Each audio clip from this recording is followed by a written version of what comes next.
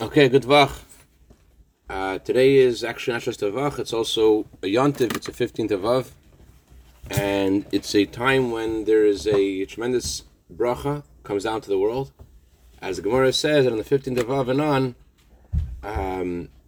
anyone who makes a decision to learn more Torah at night, Hashem will add life to their life, which doesn't only mean that you live longer, but also means that there's more life in your life.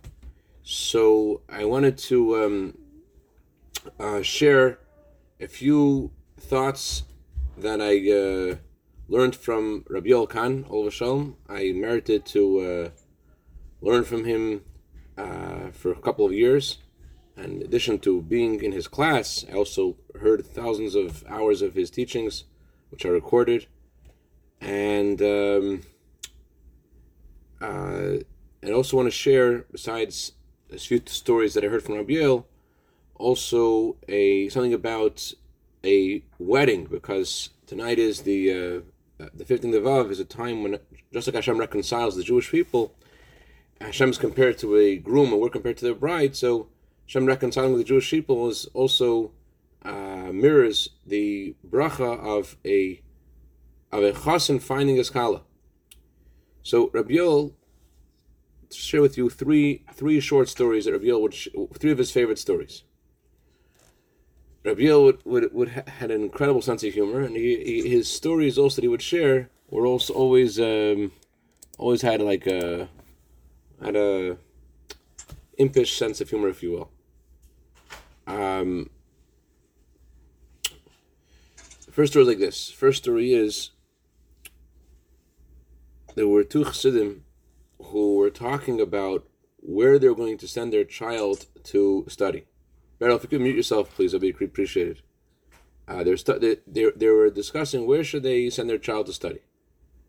And one chassid said to the other, he's going to send his son to study in the yeshiva of Rab Michal Teitelbaum. Michal Teitelbaum had begun a yeshiva, which was unique in New York at the time, where they only studied Limudei Kodesh, only religious studies, no secular studies. So the other chassid said that's a pretty risky kind of thing to do, because you're not teaching your child any secular studies. It's a pretty risky thing to do. So other chassid replied, Hashem will help. So the first chassid said, well, what you're saying, Hashem will help, it sounds very noble and very, very holy, but what you're saying really is what Chassidus calls Yuchudei Ilah. Yuchudei Ilah means the understanding that there's nothing besides Hashem. It's a level of appreciation of Hashem's truth where there is nothing else other than Him. So it's something that only very great Chassidim are capable of internalizing. And I say great, I mean Chassidim of generations ago, not the regular guys. So the Chassid responded to him saying, "Oh, Hashem will help." You're speaking Yuchudei Ilah, which is another way of saying what you're saying is too fantastic. It's too it's too wacky. You're speaking wacky. So the first Chassid responded. He said, "I'm not. It is Yuchudei Ilah. I agree with you. What I'm saying is this level of truth of the oneness of Hashem. Yeah, I agree with you. What I'm saying, Hashem will for sure help. You won't study secular studies, and you're still going to be successful in life. What I'm saying is indeed Yuchudei Ilah." So the second guy is like, "Are you up to that level? Like, what are you even saying?" So the first chassid responded, and he said, "I'm not up to Yuchudei Ilah. I'm not up to that level, but I believe in Yuchudei Ilah. I believe in this level. I'm not up to it, but I believe in it."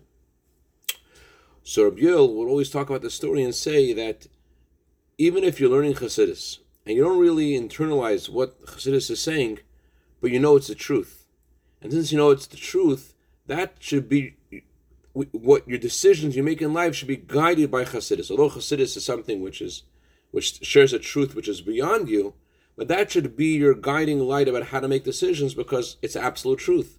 It doesn't matter if it's your truth; it's the truth. So when you make a decision about your child, you have your own Yetzer Hara, your own evil inclination in yourself, which challenges your decisions about what you need to do. But when you're talking about what decisions you make for your children, they don't have a Yetzer Hara.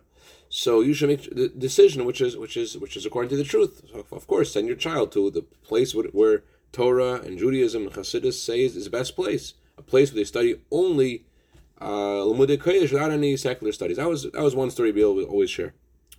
Because it was a very fundamental story. It highlights how, in general, the way to approach the teaching of Chassidus, that it's not just about lofty ideas, but it's actually meant, even if you're not up to it, it's supposed to be something that guides you in your life. Second story he loved was when Yoel merited to literally bring thousands of people to understanding of Chassidus. Many of them are people who never were brought up with Chassidus. He taught in Williamsburg, in the Satmar Chassidim, who they never experienced, never were exposed to Chassidus. And many of those Satmar Chassidim that he taught became Chabad Chassidim. So Rabbi Yoel once was speaking to a group of we had a Farbrengen, and all of the guys who he had taught decades before, they were like speaking in the back while he was teaching the new generation. So Rabbi Yoel told these guys who had skipped his class, his original students, he said to them, this boy comes home from school, and his father says to him, "No, you want to learn Gemara?" He says, "No, I don't want to learn Gemara." He says, "I'm in yeshiva. I'm a yeshiva student." Because I'm a yeshiva student, in other words, I don't have to learn Gemara. I'm a yeshiva student. I do that in yeshiva already. So Rabbi Yoel was saying, like, just because you originally you learned lots of Torah years ago, you're a yeshiva student, it doesn't make you already so knowledgeable that you don't have to learn any more Torah. On the contrary, you should want to learn more. Third story he loved to share was the following. He said that he had a cousin who wasn't religious, and his father, Rabbi Fall Nachman Khan, asked his son, please go into the Rebbe. He lived in Israel, and he asked his son, New York, please go into the Rebbe, and asked the Rebbe for a bracha that our cousin should do tshuva, that he should return to Judaism. So Rabbi Yoel went into the Rebbe, and he asked for a bracha for this cousin. So the Rebbe said, how old is your cousin? So he said that he made a calculation how old his cousin was, and the Rebbe said, okay, good. I wanted to know if the previous Rebbe had seen him. The previous Rebbe visited Israel, so Rabbi Yoel's cousin, who was now not religious, he was then religious, and he surely would have been there when the previous Rebbe visited Israel. So the Rebbe said, I wanted to know, based upon his age, if he would have seen the previous Rebbe. Because the Rebbe said, if the previous Rebbe's eyes would have seen him, that certainly would give him the inspiration to do tshuva. So Yoel always spoke about this story about, you can try to make an effort yourself in coming close to Hashem, but then there's something that you were given as a gift from a tzaddik, which is something you can't reach by yourself. Those are the stories that Rabbi Yoel shared. Now I just want to share with you one more story of the Rebbe.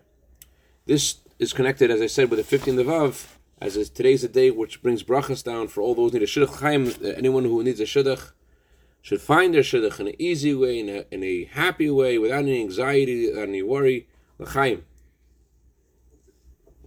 There is a woman named Devorah Emanuel who lives together with her husband in Chicago, and when she was growing up in Long Island, she was not born in a religious family, and she met Rabbi Gutman Barris and his wife, who opened up a little shul over there, and that inspired her to pursue Torah and Judaism until she was interested to actually join the yeshiva for women in Crown Heights.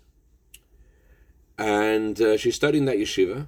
Actually, Rabbi Barris' son continued, as far as I know, he's still teaching in that yeshiva as well, Machal Chana. Anyways, in 1983, in January, it was her 30th birthday, and she wrote a letter to the Rebbe asking the Rebbe if she should continue studying in a seminary in Israel, or should she try to get married. The Rebbe responded in January of 83 that she should continue in Mochen Chana until Pesach, and then after Pesach she should try to find her prospective other. And so that's what she did. And she thought, like, right after Pesach, Rebbe said till Pesach, and they know the day after Pesach she'll find somebody. It actually happened 9 weeks later when she met her husband, Menachem, and who also was a Baal Teshuvah. And in July of 1983, they were engaged. They wrote to the Rebbe about 2 options of a date to when to get married. They checked the community calendar to make sure that the date that they would choose would be okay. And they wrote to the Rebbe 2 options. One option was to get married on the 12th day of Tishrei, and the other option was to get married in the middle of the month of Kislev.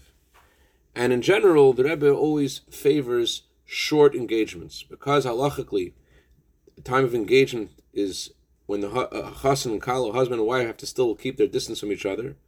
The laws of modesty are different before marriage and after marriage, obviously.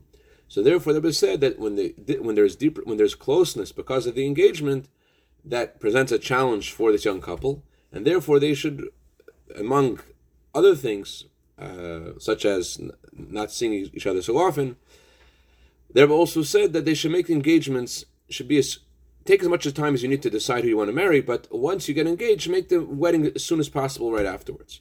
So the Rebbe responded they should get married on the 12th day of Tishrei. Great.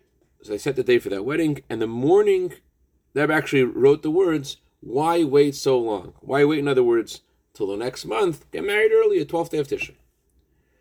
The morning of the wedding, the Rebbe's secretary, Rabbi Klein Shalom, called up the Kalla, called up Devora, and said to her that for spiritual reasons, the Rebbe usually would hold a Hasidic gathering on the 13th day of Tishrei, which is the anniversary of the passing of the Rebbe Marash.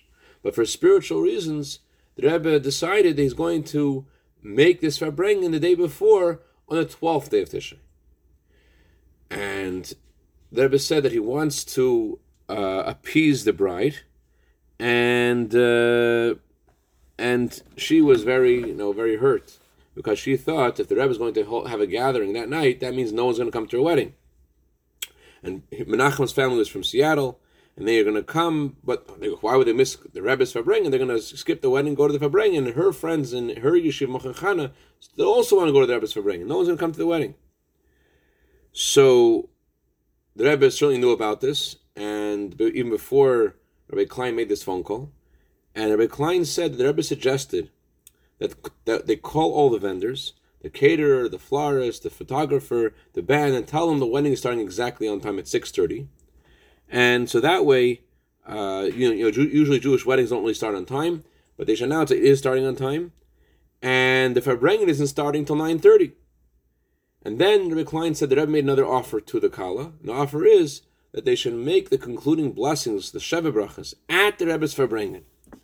And that which meant that after the wedding was going to be across the street in the Jewish Center in Olei Teira, and they're going to walk across the street to go to the 277 Eastern Parkway for the Sheva Brachas. And after Rabbi Klein explained the Rebbe's suggestion, he says, do you give your permission? Which means that the Rebbe wasn't going to do this unless the Kalla agreed. So she didn't feel like she had a choice, so she said, okay. But she really was saying inside herself, no, my wedding's going to be ruined. Anyways, Rabbi Majeski called her an hour later, and he is the dean of Mochen Chana. He said, what do you think? She didn't say anything. He said to her, do you understand the great merit of having Sheva Brachas by the Rebbe's Farbrengen? What merit did your parents, maybe one of your grandparents, they did something very special to earn this distinct merit that you should be able to have your Sheva Brachas in front of the Rebbe. It's something unique. She didn't feel it was unique. She just said, no one's going to come to my wedding. You're not going to come to my wedding. He said, I promise you I'm going to stay at your wedding till the end. And also Rabbi Levitin, who has come to the wedding from Seattle, made the same assurance to her, I'm going to stay until you say the wedding is over. Anyways, that meant a lot to her, because she felt that at least these great rabbis are going to come, and it was proved to be a lot more than that. What happened was that the Rebbe wanted people to participate in this wedding. And she noticed, right up by the chuppah, all these people that she didn't know who they were, they all came to join in the joy and to add in the simcha. And not only that, right after the chuppah, the Rebbe himself, the Rebbe's car came by, the Rebbe got out of his car, and the Rebbe stopped in front of the Chassan and Kalla and said to them Mazel Tov. And then, and as the Rebbe had promised, right after the wedding was over, they walked to 770, and it was a beautiful thing. They did the Sheva Brachas in front of the Rebbe, and if you think about it, it's really something remarkable, because the Rebbe, gets thousands and thousands of letters, but remember the date that she had chosen, that the Rebbe had chosen, and wanted to make sure that the bride should feel like that her wedding is a happy occasion and shouldn't be compromised by this very important thing. That, as I said, the spiritual reasons that the Farbrengen has to go on, but yet the Rebbe didn't want her to feel slighted. She should feel appeased. Anyway, that's the story I wanted to share. Gute Woche, Hatzlacha Rabba, and a good Yontif. Hear good news.